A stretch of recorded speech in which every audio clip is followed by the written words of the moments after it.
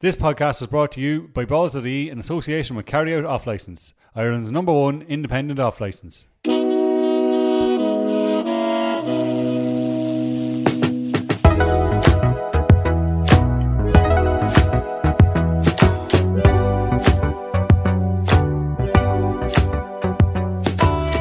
Very welcome to the Brent Pope Rugby World Cup show on Balls.ie. With thanks to Carry Out Off Licence, I'm Mick McCarthy, joined back in studio by Brent again. Brent, yep, it's a big week for you.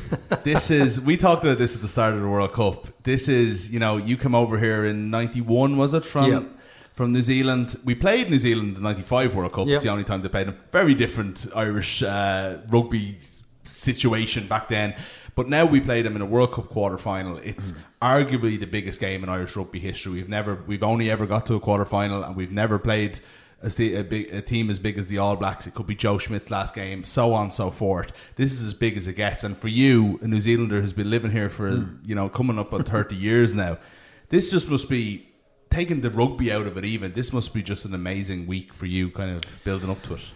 Yeah, I'm gutted I'm not there. I I come back from Japan. They've done such a fantastic job of it. As I said, I talked before about the fans, and now that Japan have led the way in playing style and they're in the quarter-final, Tokyo will just come alive for the supports. Where am I with it? Are people asking on the street? I'm emotionally stretched either way. I don't have a problem with who wins in the weekend.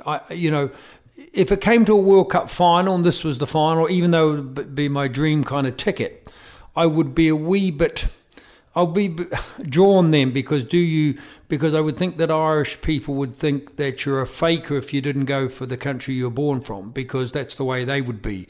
It wouldn't matter how many years somebody had been over in New Zealand, they would always support Ireland. So if it came to a World Cup final, I'm probably going to go with, I'd like it to stay in New Zealand because that's the identity of our country. That's all we have in some regards, kind of tourism and rugby.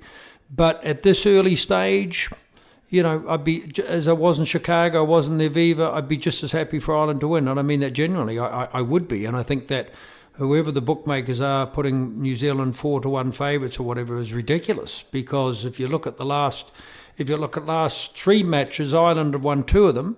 If you go back to 2012, I think where the All Blacks walloped Ireland 60 points to nil or whatever in Hamilton, since that time, it's been nip and tuck all the way. And Ireland could have won more because remember the last minute try that denied them that the match in 2013 or whatever. That could have been another scalp.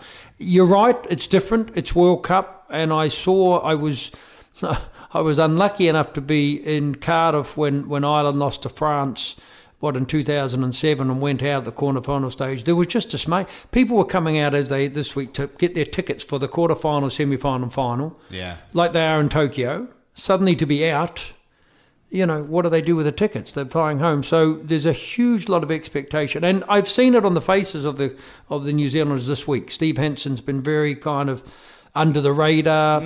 A lot of the players are pumping up Ireland.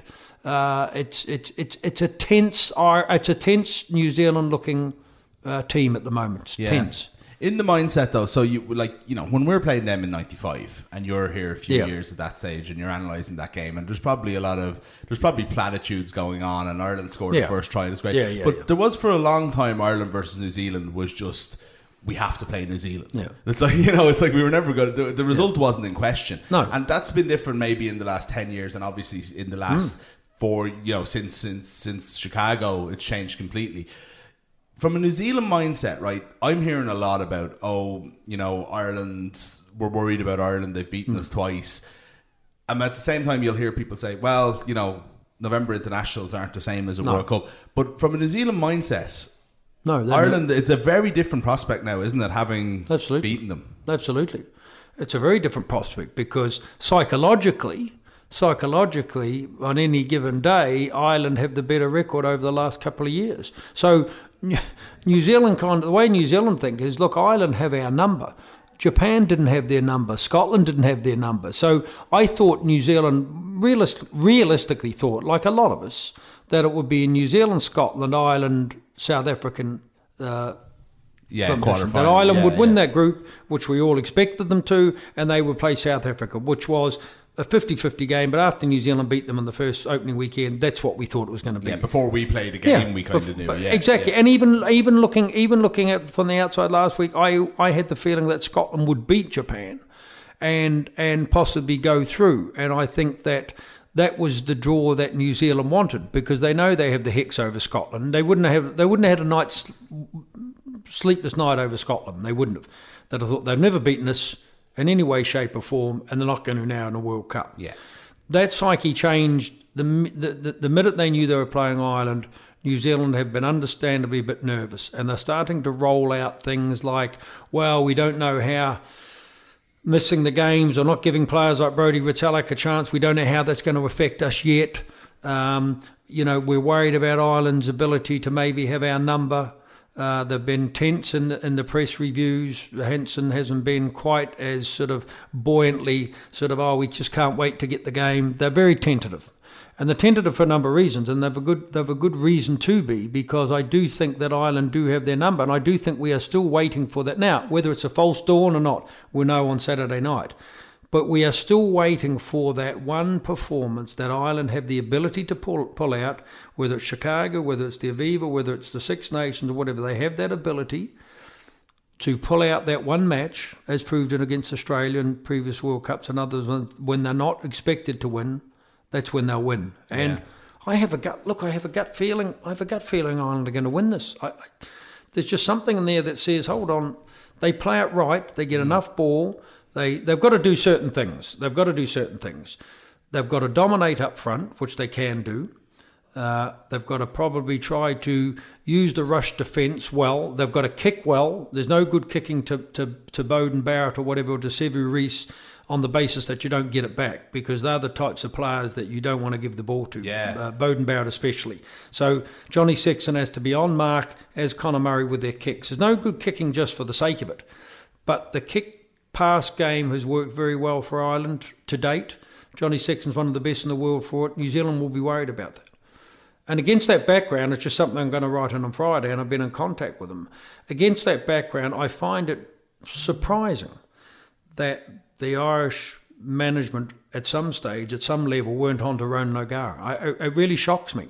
Yeah. Because I went to his training session with the Crusaders last year when I was back home at Christmas time. Ronan generously invited me to spend the day with the Crusaders in the camp. And he worked with all those young key players. Richard Mo'unga wasn't an All Black at that stage. Never was Sevu Reece, never was George Bridge. And in the whole Crusaders networks, the likes of Kieran Reid, all these types of players. So my thoughts would have been, someone get on the phone to Ronan and say, look, what's Sevu Reece like under a high ball? Are we wasting our time here? He could come back and say, look, he's brilliant under a high ball. He played fullback, like George Bridge did. George Bridge is very good under the high ball. Sevu Reece is not so good because of his height. So you'd be absolutely thinking that Jacob Stockdale will go up against Reece in the air, and you'd set that up. But you'd like to know more information. How does Mo'unga defend? What does he like to defend? What's his weaknesses? What's his strength? And it's somewhat surprising, and I think I got the impression that Ronan was kind of surprised that he didn't get a call. Yeah. Why would you say he didn't? I don't know. It's an odd one. It's an odd one because, Joe was talking about the disappointment that Felix Jones had gone into this South African camp as an attack coach, because he said, well, look, Felix knows our players and he'll be able to give secrets. Well, on that basis, why wouldn't you call the guy that's worked with these players for the last year every day, and coach them, to ring him and say, Ronan, if we were targeting Sevu Reece, what should we look for here? And Ronan would either say, look, don't target him, because he's actually a Cheslin Colby type of player that, if he gets to ground, he'll scorch you. Or, absolutely target him, because he's not good under a high ball. Yeah. Now, Joe may feel he knows that already, but it would be nice just to get another opinion from an Irish international who Joe actually had in his camp a couple of years ago. Ronan went on tour with him as a coach. He's probably a name that will be thrown up in the future of Irish coaching. So ring the guy and say, look, what's George Bridge like? Is he fast? Is he a good defender? Is he a good spot tackler? Is he, what type of defender? What were you trying to cover up when you were... Absolutely. We all have that. We all have that. That goes back. That kind of insider trading, if you want. It goes back years. It goes back to knowing. It was always used to be the one you always used to pick up the program the night before a match, and you look down at the guy, your opposition, and you think, oh God, like he's 6'5" or whatever, and he's 18 stone. Come to the game, he was only probably about 6'1" and about 14 stone. So everybody was all about that. But it's just a bit of a surprise. But again, the ways to beat the All Blacks, it's not rocket science. It's just hard to do.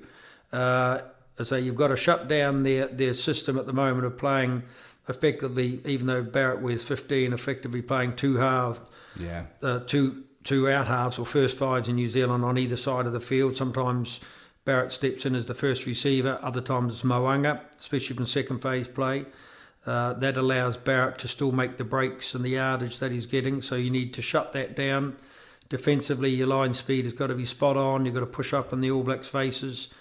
You've got to probably force them to kick a lot more than they used to, and you've got to dominate the set play. So you've got to move them up and down the field from scrum to line-outs, get into the corners, try to maul them over.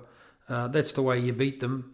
Easier said than done, because if your kicks are too long... Yeah, and that's it. And the way New Zealand do have a back three that sit back as well. So sit back. Counter-attack. Counter-attack's the most dangerous aspect that Ireland will face with this team, because they haven't faced a team yet... even Japan, they haven't faced a team yet that will counter-attack like New Zealand. If you look at the tries they scored against South Africa, bang, bang. 2 tries in 13 minutes or something, game was over. New Zealand can do that to you. If you get in their faces and rattle them and step them out of their comfort zone, they don't like it. No team in the world does, but New Zealand especially don't like it, because they want to think that they can dominate the way they play. They want to think they can dictate the tempo of the game. If you take that tempo away from New Zealand... And I'd hate to be saying this, because Japan have shown us the way in this World Cup to play the game. 15-man game full of skill and speed and passion and appreciation of space. Ireland have to play it completely the opposite way against New Zealand, meaning they've got to strangle New Zealand's ball, they've got to push up defensively, they've got to shut them down, they've got to play boring 10-man rugby. That's what it takes. Exactly. Yeah. And it won't be pretty. Yeah. But it might just be enough to win them the match.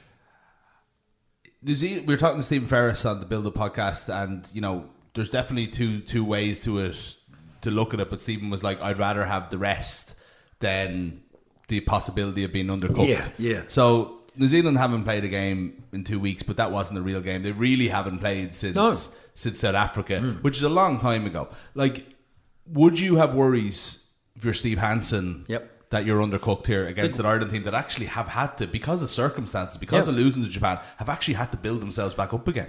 Really good point, because I would tend to disagree with Stephen on that.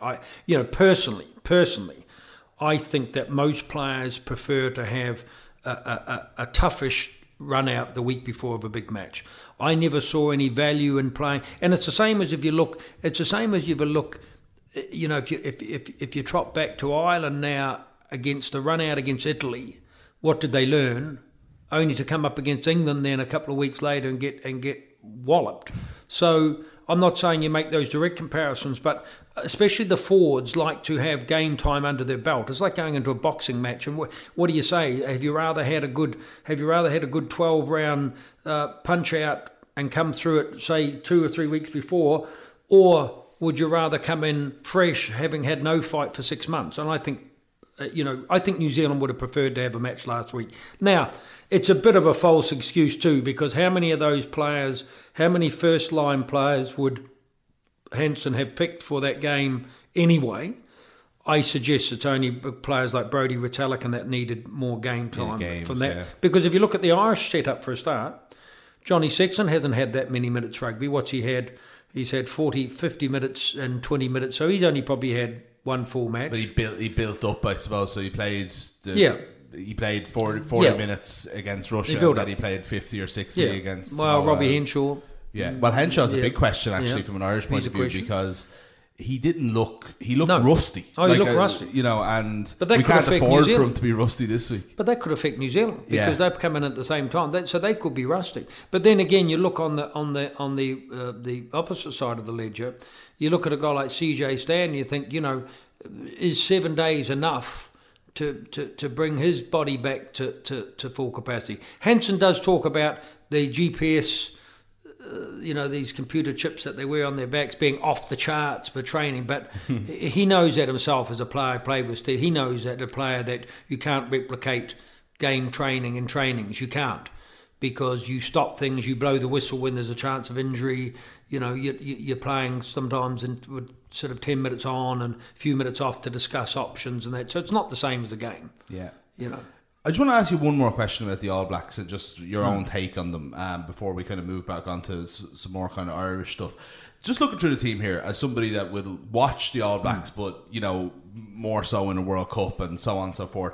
And the names that jump off the screen for you are still Beauden Barrett, 28. Okay, that's still pretty young. But Aaron Smith, 30. Joe Moody, 31. Dan Coles, 32. Sam Whitelock, 31. And Kieran Reid, 33, right? And we shouldn't forget that this team won a World Cup 4 years ago. Some of them have even won 2 World Cups. Yeah. It's an unbelievable, it's one of the greatest runs of, probably the greatest run of a rugby team of all time, right?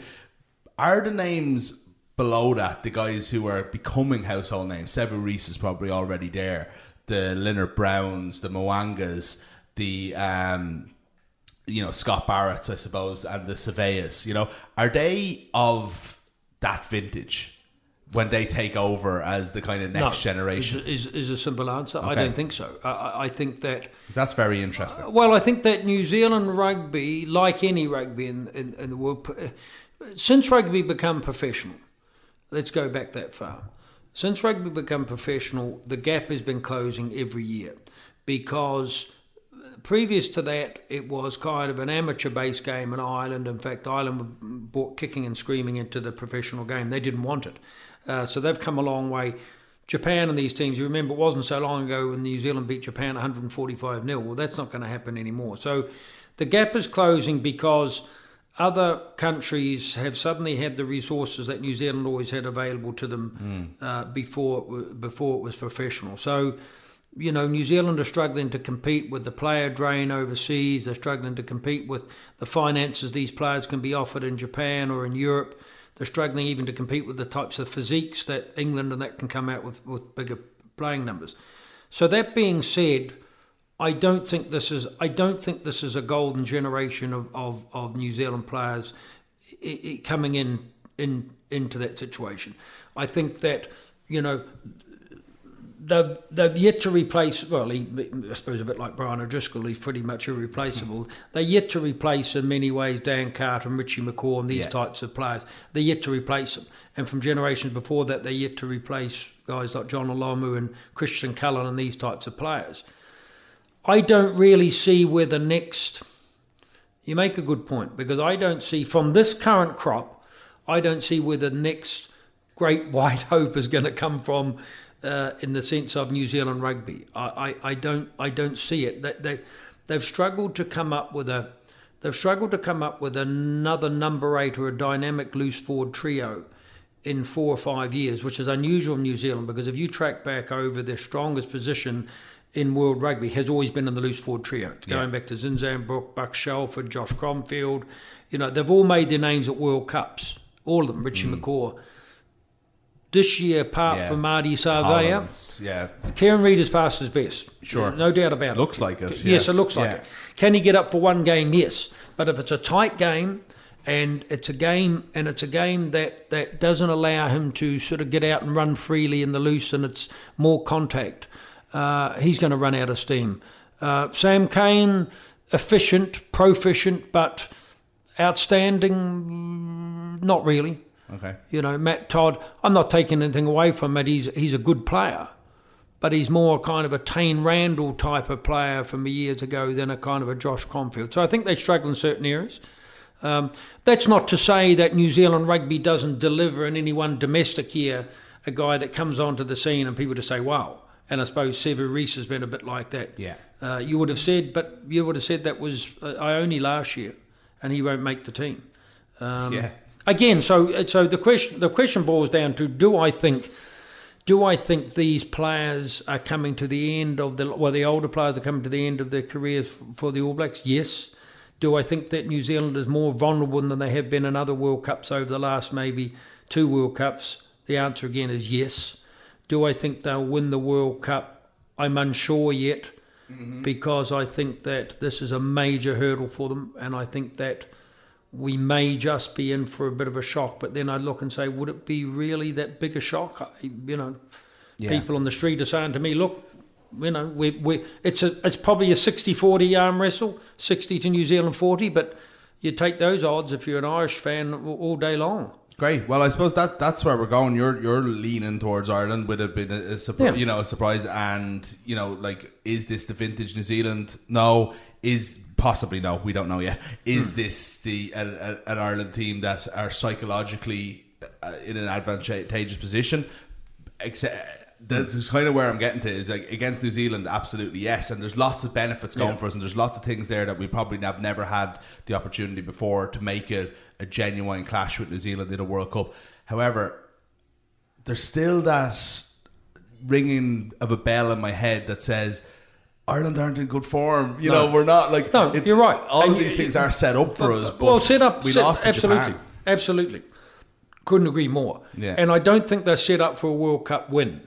I'd have to say, the way Ireland are playing, could they perform consistently and beat 3 top teams in the next 3 weeks? No, I don't believe so. So just to break some Irish fans' hearts out there, while I think they could get over this and they would have extreme self-belief, suddenly they would become favourites then by virtue of beating one of the favourites.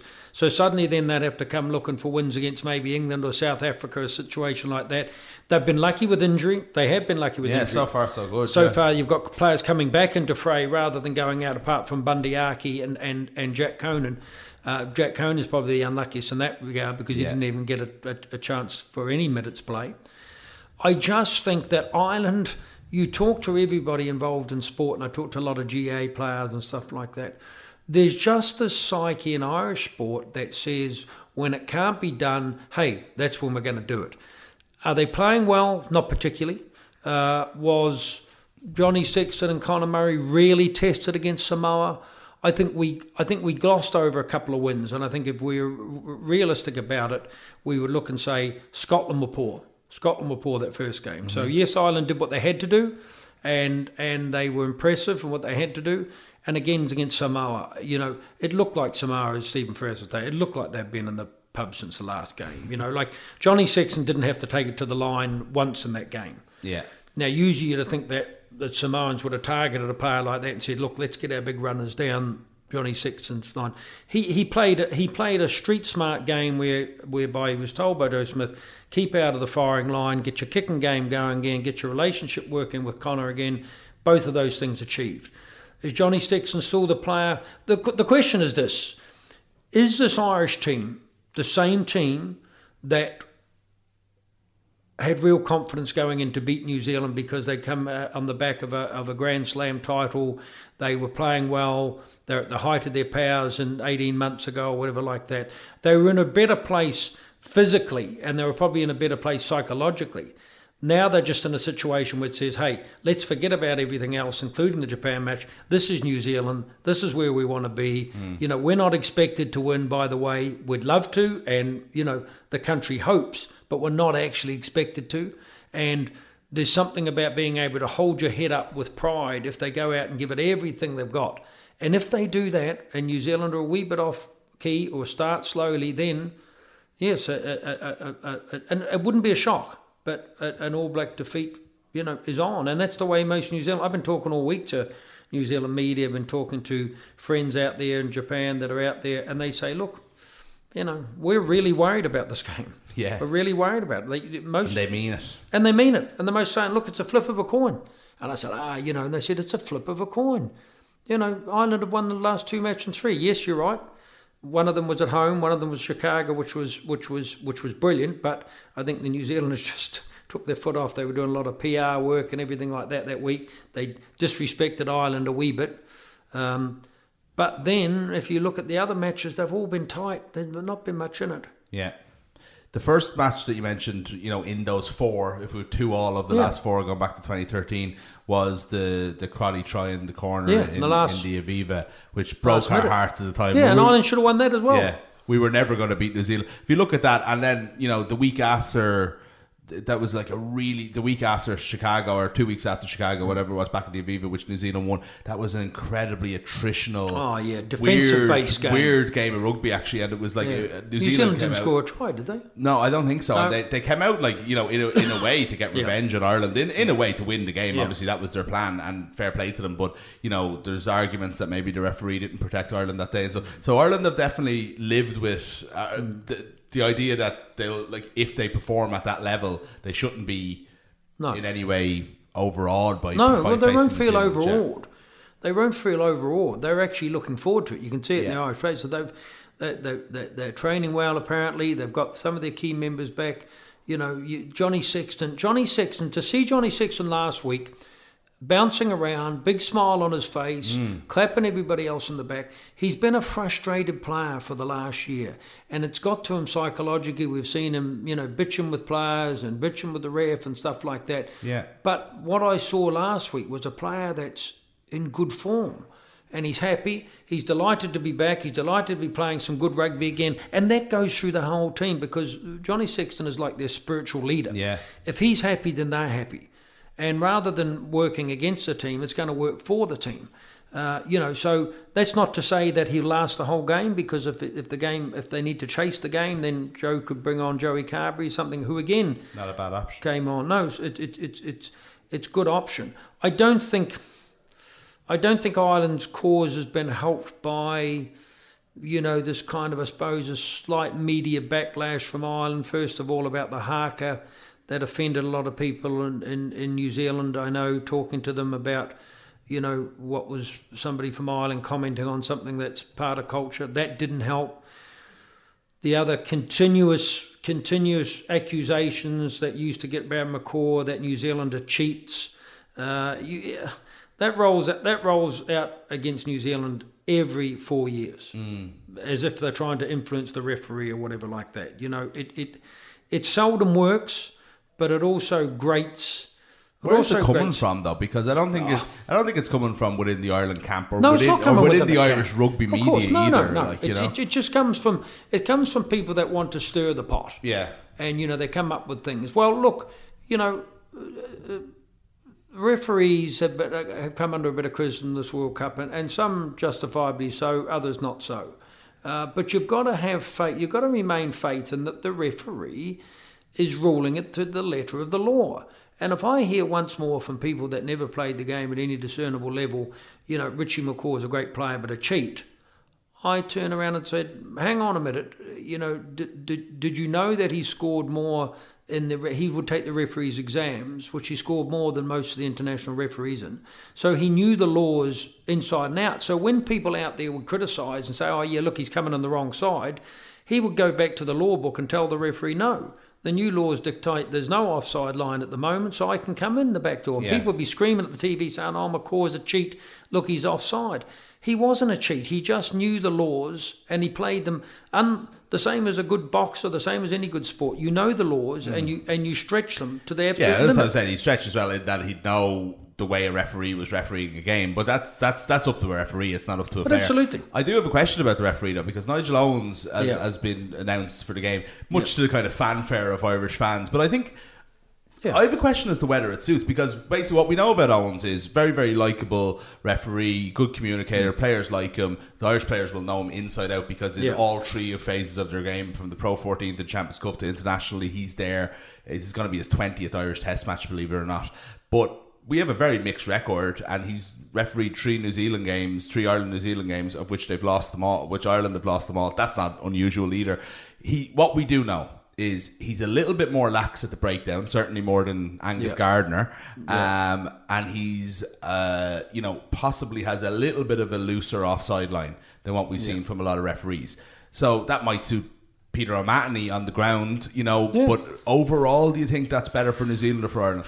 Or does it not matter really? Well, it shouldn't matter. It shouldn't, as we know. it does become the referee's show. You know, he in some regards, he's suddenly become bigger than the game itself, and a lot of it is around the sound bites of, you know, Nigel talking to players and knowing their first names, and he has a great rapport with the players. I think where it's an advantage for both sides is that he's consistent. Now, whether he's consistently bad or consistently good is another thing, but he is consistent. You're not going to get some referee that might pick on one aspect of a prop going down and continue to pick on them, which we've seen in a couple of sides here, and think, hold on, that guy's not the one dropping the scrum here, it's the other guy, and keep picking on the same team. So he's good like that. I'd agree with you in the sentiments that he probably favours New Zealand slightly more at the breakdown for the way that they play, but then he probably favours Ireland slightly more defensively. So I think that's a good read from you, because I think that he does allow backlines to creep. And Ireland do it as well as everywhere, by the way. Yeah. You know, it's all very well saying, these other teams and that defence. If you look at an India-Ireland match, quite often I'll be saying, look, they're a mile offside. They're a mile offside.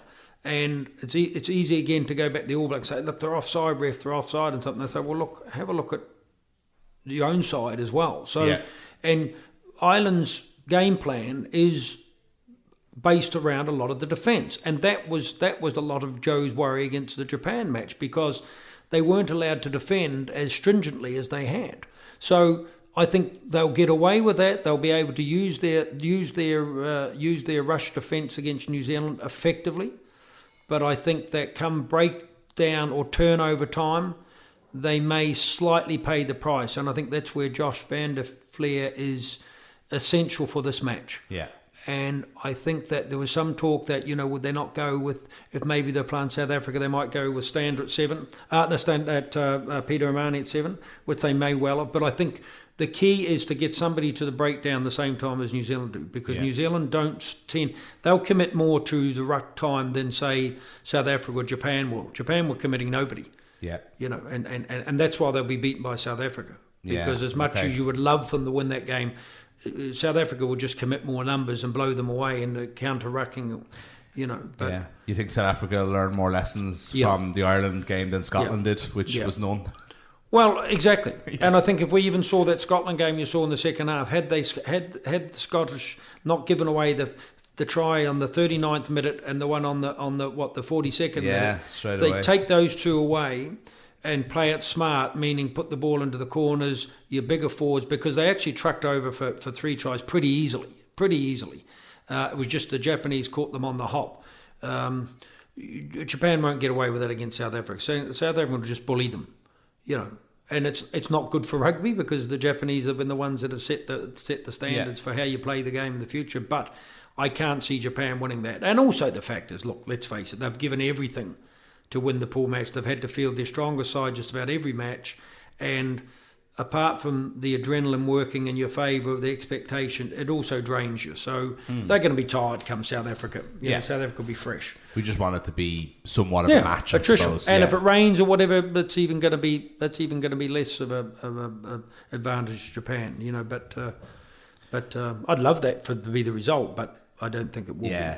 We'll talk about, I suppose, next week maybe how they can build on this and make sure it's not just a one-off. Well, they built from the last World Cup fairly successfully, so hopefully they can continue it. And look, you never know, we could be talking. Well, they're the best team. I tell you this now, they're the best team at having adjusted to the new tackle laws out there in the world, anywhere in the world. And I mean, take out all the teams, including New Zealand, including Ireland.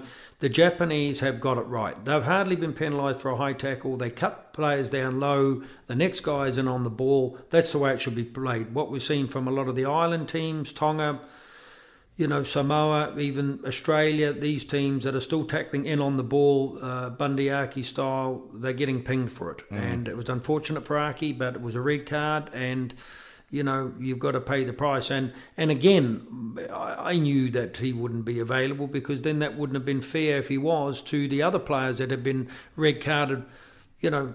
Definitely, it's real. It's like it's an upset. Two things can be true. It could be you could be very like upset for Bundy Aki, and like especially he would have been playing New Zealand, and it was like it's very unlucky for it to happen, but it has to happen. And I've actually seen. I was surprised actually after Saturday at how little complaining there has been from Ireland. I think there's an understanding now that we've reached a critical mass here, and we like a critical point that we need to eliminate this from the game completely. And Absolutely. if some people are harshly treated, then that's just the way it is. That's the way, and of course we all felt for Bundyaki. He's a great team man. He's a sort of heart and soul when you see him celebrate, and the players all like him. They like him around.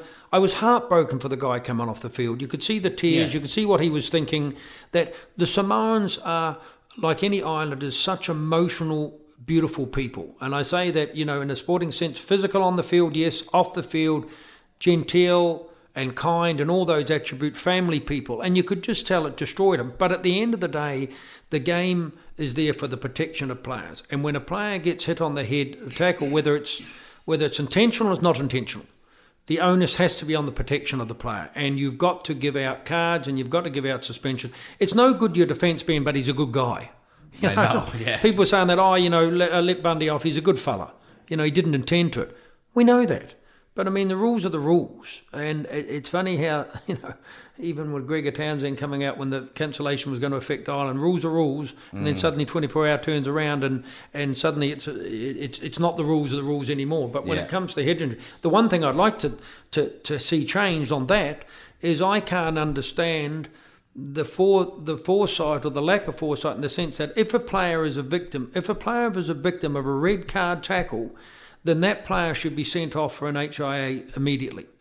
Because Owen Farrell was knocked around a couple of games ago with 2 or 3 red card or yellow card tackles. He missed 4 penalties. Exactly. Or converted kicks. Absolutely.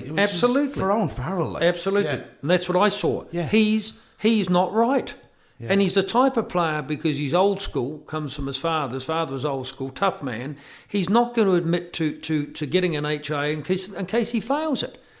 And that needs to be outlooked. So any player that is the victim of a red card hit, which dictates that the tackle has gone to the head and it's dangerous, should be sent away. Now you can bring on a replacement, which the red card can't. So there's no advantage. But it said, look, you've been victim of this tackle. You need to go away and have a test. It just follows on. It just makes sense. Yeah, it doesn't make sense that it's not the case. Yeah.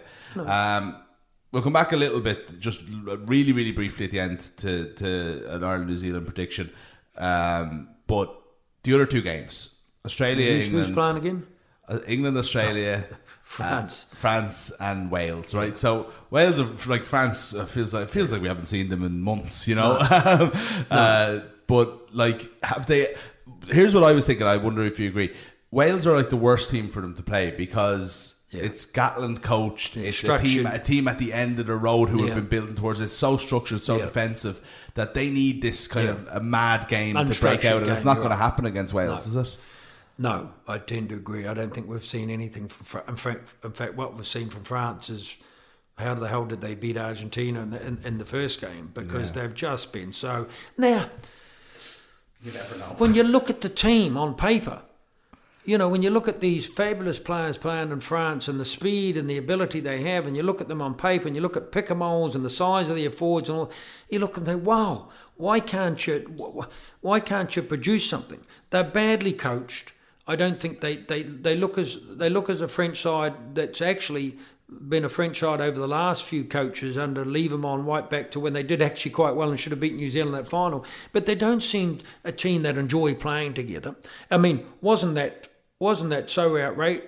That was outrageous that Ramos went home after the World Cup with an ankle and there was named to play in the domestic game a week later. Did you see that? I don't even know how that's possible within the rules because, I mean, that's them just changing their squad if you want to look at it that way. But that's what I mean. Yeah. Was that the case? The case was he was sent home and told to have an injury and be sent back or not? Yeah. I don't know. Either that or it shows you where clubs are as opposed to country. Yeah. So clubs come back and say, you're good to play next week. You've just come back. We don't think your ankle's too much of a problem. Bang, we'll put you on the side. Now, I don't know whether he played or not. It was just... It came up on social media. He was named the 15. He was named, yes. He was named the 15. So I don't think... going back to it, I think Wales haven't been overly impressive until they've needed to be. And that was against Australia. So, I mean, they've limped along a bit. They had a really poor last showing, but, I think they'll win that one. Australia, England... That's sort of simmering away nicely, a bit like Ireland, New Zealand, because Australia have nothing to lose. They're a good World Cup side. Again, they have good players on paper. Michael Cheika is just not getting the best out of those players. But again, they would like nothing better than to beat England. Yeah. Nothing better. You know, for the Aussies that are over there and that, they'll be up for this one. They'll say, look, you know, you don't expect us to win this. We don't even probably. But hey, when you put Australians are the most competitive sports people in the world, you put something in front of them to go after. And, you know, as proved in Perth last year against the All Blacks or whatever in the Super Series, they get a few of their playmakers starting to play well. Beale and O'Connor and these guys come to the fore. They're world-class players in their day. Guinea, Beale, you know, Pocock, Hooper. These guys a couple of years ago you'd have had in the World 15. I mean, Pocock would have been probably your apex of loose forward trios. Hooper wouldn't have been far away as 7. They lack a bit of a tight 5, but they found a scrum. You know, England aren't as... You know, you get the indication that everything's rosy in the camp and they've had a great holiday and a few beers and it's fun and it's rising sun and Eddie Jones is all this and that. Even Michael Jecker said, wow, they better win, mate, you know, after all this, you know. Even Eddie Jones having time to be talking about the Scotland situation was to me is like, geez, where's your head? Like, you wouldn't hear, you know, I can't imagine the other coaches doing that. You made a really, really interesting point there that Australia a good World Cup team. It's so true. You would expect, no matter what chaos they're in, there's certain teams that you'd expect, right? They could turn so around. So are France, by the way. France, I was going to say, they are too. But how, like, again, we're going back to kind of psychologically talking about Ireland knowing they can beat New Zealand. Like, how much is it that New Zealand or that Australia will absolutely, every man on that team will think we'll absolutely beat England? You know, even if they're not talented enough, that has to mean a lot going into this game. It means everything. Yeah. It means everything. The only thing that I fear for Ireland, is will New Zealand be up for this match more so than in other matches? And my fear is they will be. You know, so when you're talking about the Australians coming at everything, it is unacceptable for New Zealand to go out at the quarterfinal stage. Absolutely nationally unacceptable. Crisis. Yeah. Richie McCaw talks about them having to bring in a sports psychologist after 2007 loss. They were shell-shocked. I mean, they were abused when they came back to New Zealand. I shouldn't laugh. John Hart went to a race meeting there and was abused, had bottles thrown at him or something. And, you know, that was just the country was in revolt. Yeah. You know, now it won't be the same because Steve Hansen deserves more respect than that. But, you know, he'll go down as certainly the greatest All Black coach. So he's due that respect. But it's a game that New Zealand can't lose. And when you step New Zealand out of that comfort zone, you put them up against a team that people start saying, hold on, you guys could go out a quarter-final. This is different for New Zealand, by the way, in playing a final against England and losing. That's different. Hold your head up high, you got to another final, you lost Can't the match. Win them all. This is going out against a side that has never got past the quarter-final and you've only once been stopped at the quarter-final. So the odds don't stack up in Ireland's favour, but psychologically they stack up in Ireland's favour because you can guarantee that Ireland are going to be so propped up for this match. It's going to be the kitchen sink and more thrown at New Zealand. And if New Zealand are off the pace 20 minutes and they're a bit rusty, man, suddenly Ireland get in there and get a couple of tries. The doubt starts coming into New Zealand. Mo'unga and that are used to playing free and wild and, you know, suddenly they're shut down. Suddenly they get frustrated because I was watching the feedback coming in from New Zealand, and he is the type of player, and that's why I would have liked them to talk to Ronan O'Gara. He is a risk taker. And when you take risks in rugby, it can go either way. You can suddenly be the master general running a back line that scores 5 or 6 tries and everything is rosy. You can also be guilty of throwing the intercept pass that cost you the World Cup quarterfinal or throwing a risky pass because he will throw them. He will throw them. And Joe will know that. Joe will know you put him into a situation where he's uncomfortable. He's just as likely to throw the ball over the back of his head to somebody. Now, New Zealand are just as likely to counter-attack from that and score a try too. But there is a balance to play. Beauden Barrett's not so much a risk taker. Yeah. He became quite lateral in his play, I suppose, the last couple of years, trying to use his speed out wide. That's where, but he's dangerous from the back because he's kind of just given a free rein to counter-attack. So Ireland need to be spot on with their kicking again. But yeah, I mean, prediction-wise, it's a hard one to call. You don't never like sitting on the fence, but I think it's either going to be a tight win for Ireland or a 15 or 20 point win by New Zealand. That's that makes interesting. sense. It doesn't make sense. No, it's literally what I said on the previous show on the build up that I was talking about Steve Ferris. I was like, Ireland are plus 12 with the bookies. And I'm thinking, I'll have that. But what I'm also going to do is, because it's either going to be that close game, and then I'm also going to back, I think it was New Zealand between 21 and 30, as a different, with a smaller bet. And you're thinking, I feel like it's going to be one of those two. I think they could get the kind of the way France hit us in those quarterfinals, where in 2003, where they could just get those 2 or 3 early tries, and Ireland spent the rest of the game with a kind of a then you go looking for respectability and getting a couple of late tries. Well, you don't play. The games have been tighter than you think, because if you go back to Chicago, at one stage when Ireland got off to that flyer, at one stage had New Zealand not made a couple of fatal errors, one to let them get down in that field where Jamie Hessop, they end up manufacturing that try. That was the turnaround, because at one stage you had a feeling, I was turning to people beside me and say, you know what, Ireland are going to lose this game yet. Because you certainly don't want to go chasing New Zealand. No. You get ahead of them and you stay ahead of them and you keep the scoreboard ticking away. There's no way that Johnny Sexton gets a kickable penalty this week and is not told, take your 3 points. There's no way they're going to the corner, because you keep building the scores against New Zealand. Suddenly you're 2 scores ahead, and then it's the New Zealanders that have to come looking for the game. And then they start to panic because they're not used to having to play catch-up rugby. They're not used to it. That's what they did against South Africa. They held them off for 20 minutes. They got the quick scores, and then they protected the lead for the rest of the game. Absolutely, shut up shop. So that's it didn't the matter. worst case scenario. And they let South Africa get, and they play, and I talked about before, Steve Hansen very much plays in blocks of time, as does Jamie Joseph, actually, and New Zealand coaches are like that. So what I mean by that is they take 10-minute or 15-minute segment, whatever the block of time is, and they say, okay, right, we've just scored. Next 10 minutes, we just focus on scoring again or not letting them score. Another 10 minutes pass, because there's such a psychological barrier. Even with Scotland last week, if teams can get to 70 minutes and still be ahead at 70 minutes, suddenly something happens. The team think they can hold on, that are leading, and the team that is chasing the game suddenly think we're running out of time. And if you're 2 scores ahead, as Japan were going into that last 10 minutes, every 1 minute seems like about 20. Yeah. Because suddenly you haven't scored a try, suddenly it ticks on to 74 minutes, then you start thinking by the time you score a try, get the conversion, get back to half-time, that's another 2 or 3 minutes. God forbid there's a scrum that takes 3 minutes. Exactly. We're running out of time. So those blocks of time become very important. Ireland have to watch that, because Joe will know that New Zealand like to try to score any points just before half-time, just after half-time. Those 2 blocks are important to them. But Joe will know that, because he's a New Zealand coach himself. So he'll be playing those blocks too, to say, we need to score in those periods of time. Yeah. It'll be fascinating. I can't wait. It's been very long since I've actually been really dying for the weekend to come for all the matches. Yeah, because it's where I'm so jealous of people being over there, and man, I'd love to be there. But those games are going to be epic. The New Zealand game will be epic. The only thing, again, working against Ireland slightly, is you're not going to have 50,000, 45,000 Irish people there and 5,000 New Zealanders. It's going to be split down the middle, because the Japanese love New Zealand rugby.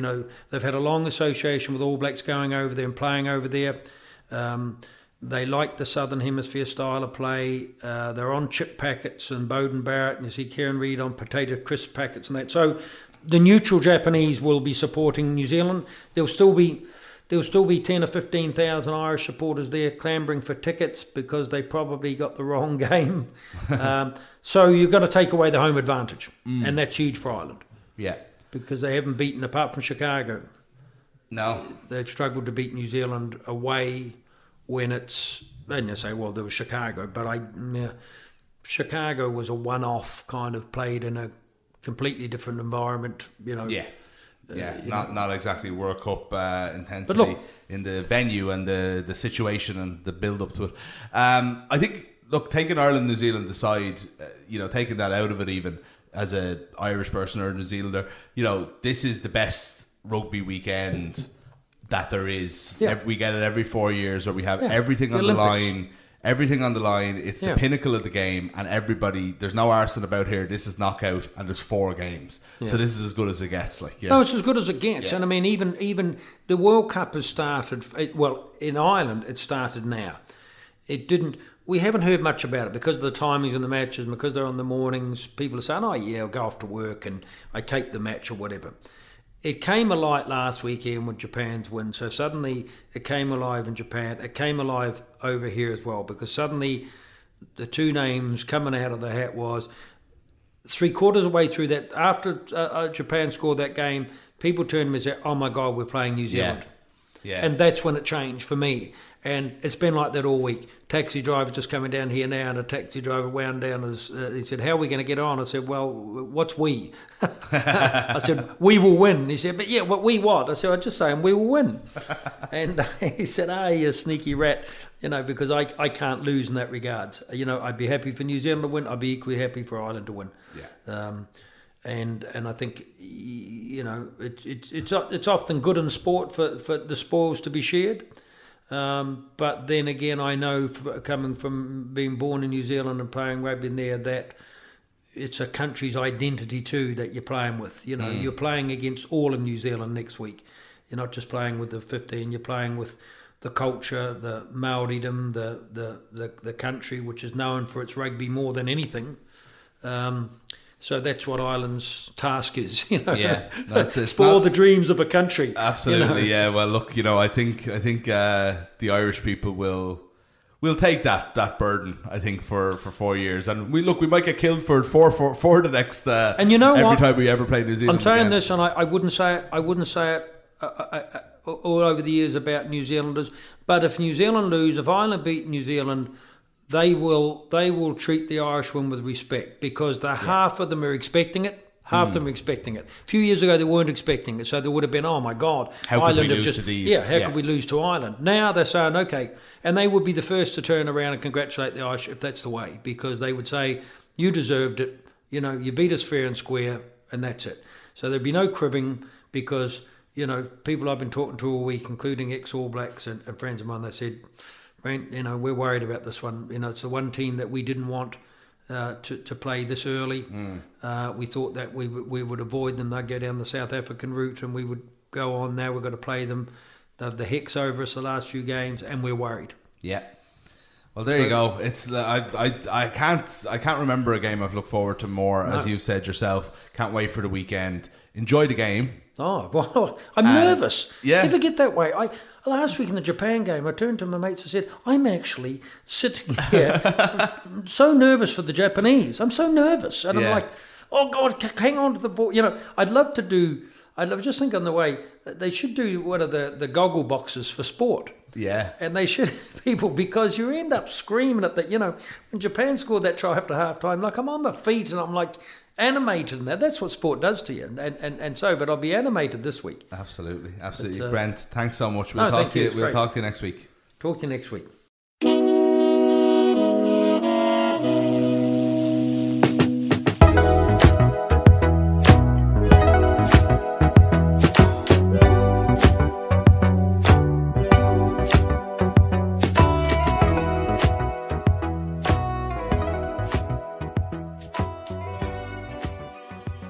This podcast is brought to you by Balls.ie in association with Carry Out Off Licence, Ireland's #1 independent off licence.